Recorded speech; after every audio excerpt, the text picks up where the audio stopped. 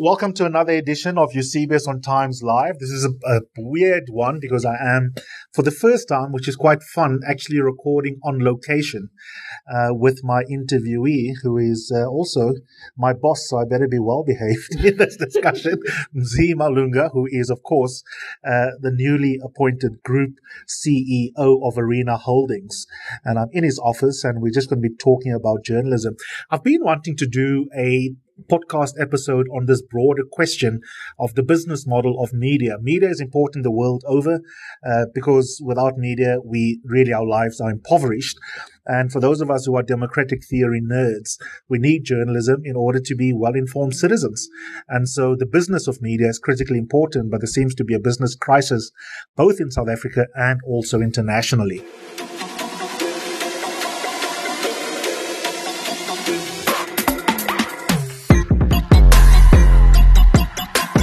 You're listening to Eusebius on Times Live. That's this latest podcast on Times Live. And it's me, Eusebius McKaiser, exploring the major issues of the week. That means you're going to hear a lot of law, politics, and ethics, how they intersect, and how important these stories are in the life of all South Africans. When people zone, their children must know these are sellouts. They put saliva on the paper. Mr. Julius Malema whispered and said, sing it, sing it. And then they share that zone. No, I'm not going to apologize. Can I have my iPad, please?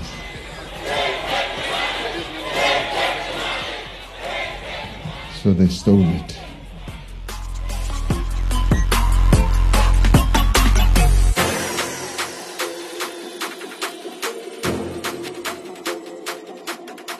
Mzee, thanks so much for making time. I know that you are very busy, and I really do appreciate it.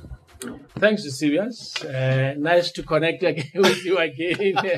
Congratulations. It looks like we have come full cycle. Yeah. Before we start, I deliberately didn't want to go into a soundproof booth because I think COVID has taught us that when it comes to audio pieces, video, people actually like natural sounds around them. Yeah. There's a lot of activity around us. Every now and then our listeners might hear some activity. Does that mean the economy is booming here in Parktown? What is the construction going on next to your office?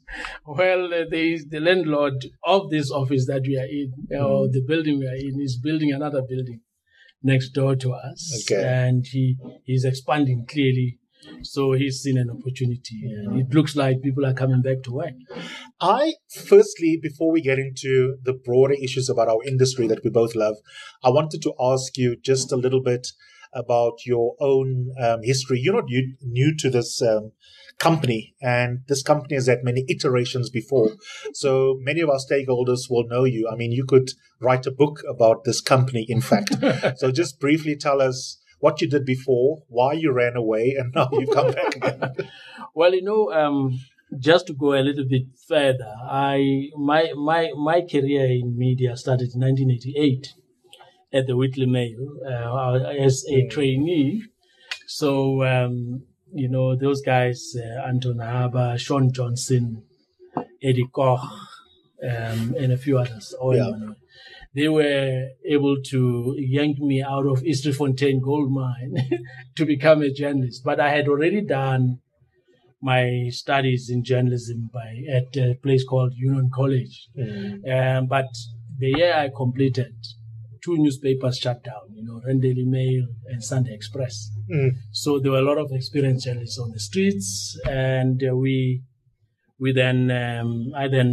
a friend of my father's and said, hey, come to the mines. They just abolished the Mines and Works Act, which basically demarcated certain jobs, all the managerial jobs, official jobs on the mines to whites only.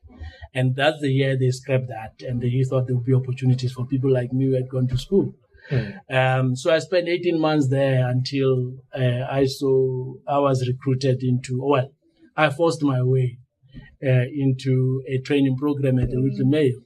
Well, you didn't like the mines very much. Well, I can write. In fact, I wrote a 4-part series in the Whitley Mail about my experiences on the mine. It was amazing. It was a government within a government. Sure. At the time, even the holidays, some of the holidays didn't matter on the mind. Like New Year's Day was not a holiday on the mind. It was a normal working day. So it was just an amazing thing being on the mind. It was a good experience I had, but truly I wanted to be in media. And you've been in many parts of the company, right? Because you come in, you're right, but you've also transitioned to the commercial side, Yes. and to the management side as well. I think by the time I started at Business Day under Peter Bruce, that's where I really had my first regular column even. Yeah. By then you were within the management structures. And then you left the company, played around in production, and now you're back in this position. What does it feel like being back? Well, it does. It feels exciting, but sometimes also a little bit weird in the sense that when I left the first time, I had not bargained that I'll be back here. Sure. And funny enough, ironically, is that when I left in 2012, 10 years, Yeah. I was one of the 2 people who were lead candidates to become the group CEO then. Yeah. But it didn't work out, and that process was stopped, because there was corporate action. So there were new shareholders coming in, and then people felt that, let's stop it. And then the new shareholders had other ideas. So part of the reason I left in the first. But Then I went to production, got exposed to other more exciting things, creating content for on a different platform. for televisions, yeah. And stuff like that. That's exactly what I was going to say, is that I suppose the unintended advantage of leaving and then coming back, even if it wasn't intentional, that 10 years later, you'll now be back and you can actually sell a vision to the owners and then be allowed to enact it, is that your experiences in the meantime mean that you're a different person than if you had been group CEO 10 years ago, because now you've dabbled with your own company, you understand what that's like, and also you've run a different company, and so those experiences cumulatively will, enable you to have a go at redirecting Arena from its previous instantiations. Yeah, I know you're not very spiritual, but or not very religious, but some of us were raised from people who call it who either spiritual or religious hue would tell you that everything happens on time. Sure. And not God is never late. So in this situation, I think probably I would have been the group CEO then, or probably make lots of mistakes. But now I've got the benefit of hindsight, having worked outside, elsewhere. It's quite exciting to be back here because I realized there's familiarity. Some of the stuff that I started 10 years ago is still there and hanging. I mean, for instance, we started something called BD Live in Fenway, which was a concept I actually developed with my team at BDFM then, as MD of BDFM. And I see that makings of it are still there. Things like Home Channel, Ignition, those are stuff that started under my watch previously. And so now my job it's just like maybe my old job, then expanded a little bit more. So, and I think the business is ready now to revisit some of the arguments we had 10 years ago, because at that time it was still early on in terms of how the business models of the future would look like. And there were traditionalists, print guys who were saying, you have sold out, you should be talking about how do we defend print and stuff like that. So I was talking about this digital thing that people didn't understand, and my team had caught onto it. We had been to the FT, we had been to the Wall Street Journal. We were excited. The mood was electric. And probably would be having more traction now had we started then. But it didn't happen. And that process was stopped. Maybe we would have also made mistakes, lots of mistakes. Yeah.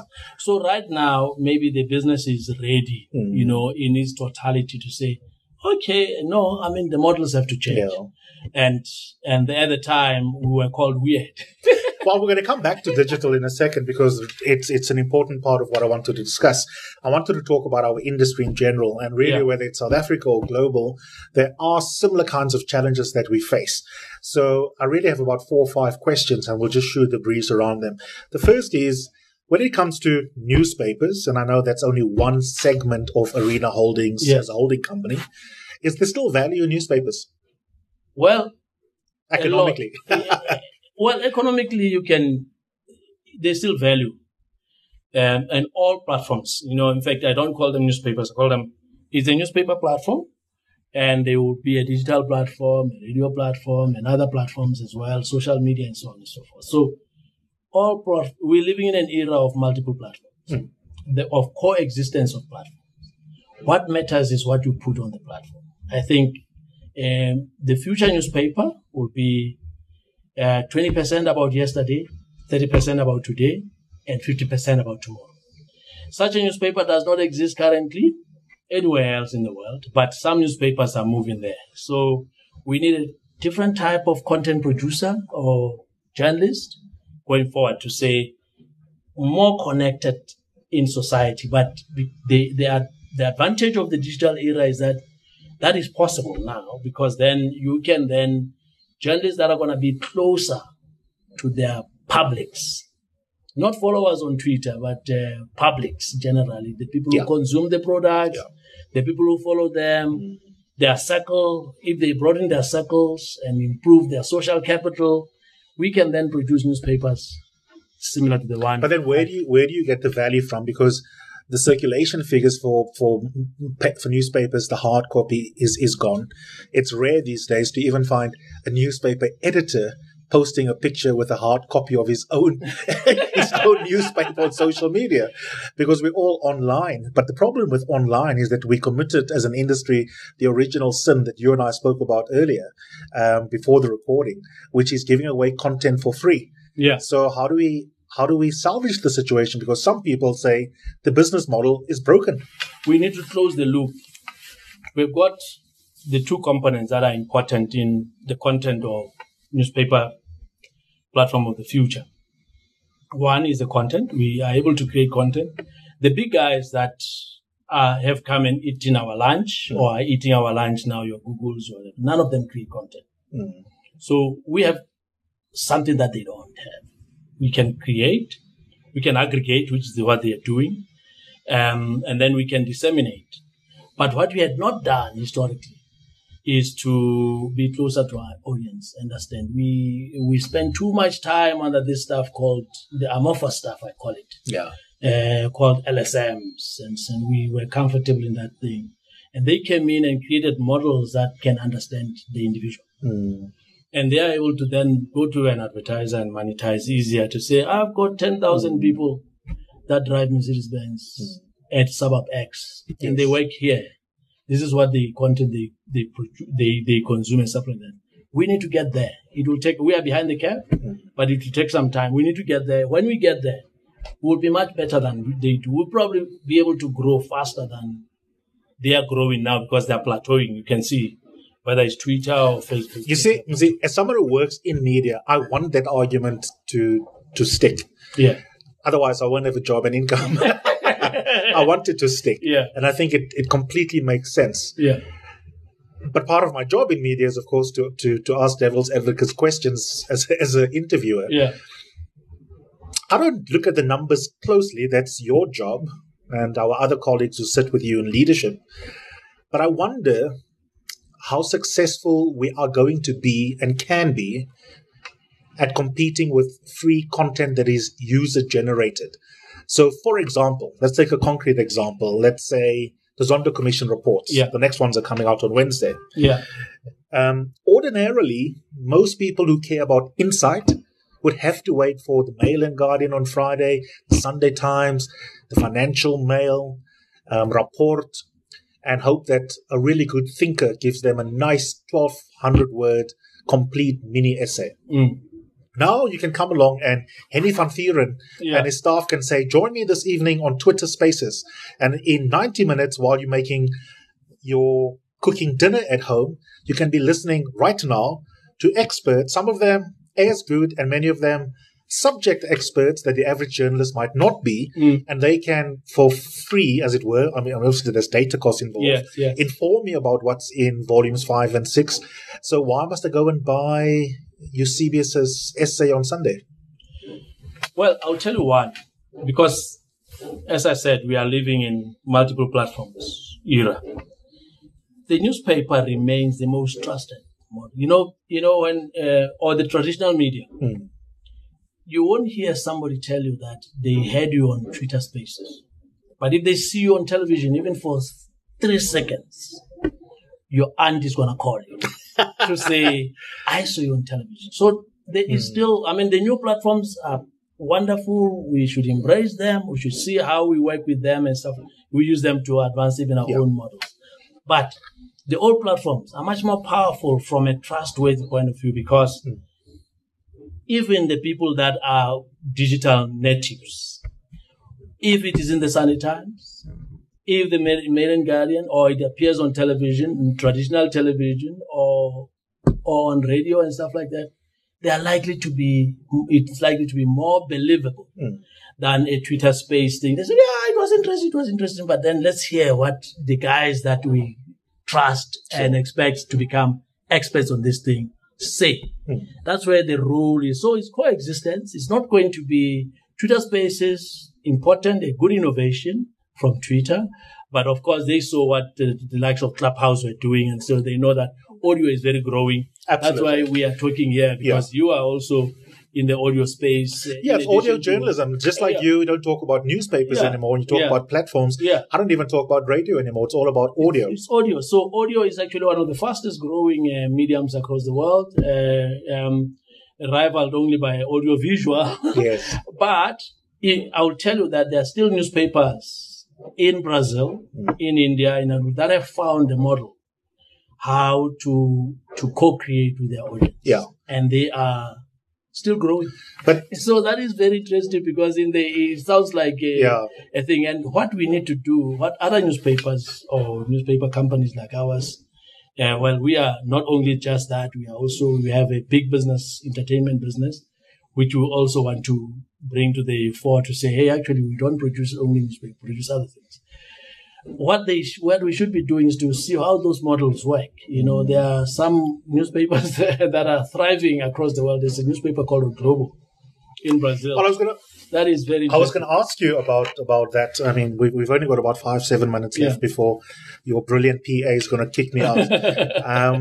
Is how do we monetize it, right? Because so we've got trust. Yeah. That's something that new media don't immediately have. Yeah. So we've got that advantage, incumbency advantage from a trust point of view. Yeah. So that's fantastic. We still have great writers, producers for our audio and TV products in the stable, and many of our competitors have the same. But then the big question is, ka-ching, you got to convert that into cash. People don't like paying for subscriptions. I mean, I get so pissed off, Mzi, with friends of mine who get paid probably 2-3 times what I get paid annually. They can't afford it, but the culture of non-payment as a result of us making the original sin of giving content away for free to Google is so entrenched that when something is locked behind that little padlock online, they would ask a friend, please can you screen grab your copy and send it to me. Some would even have the audacity of going to the author and saying, can you please forward me as you had sent it to the editor? Yeah. I'm like, you're kidding me. And some others. You are senior counsel. Some others do it. But, so how do we solve that? Because that's a big problem, right? But I think it is making it convenient. You know what I realized, that what we've realized, most of the people pay for convenience. That's true. If it's relevant, it's convenient and trustworthy. Believe you me, they'll pay for it. What we have not done is to make it convenient. The content might be relevant, trustworthy, then that creates value. We have to build more of that kind of content that builds value and be convenient. What we have not done is in payment models, we've got only one payment model. Entrance, subscribe for 12 months and stuff like that. We keep on keeping different prices within that model. 5 rand today, 10 rand tomorrow, 20 rand tomorrow. But this continent is different in terms of how people consume content, appreciate content, and even anything. It's on the go most of the time. But we are not bringing those models to the fore. Second last question.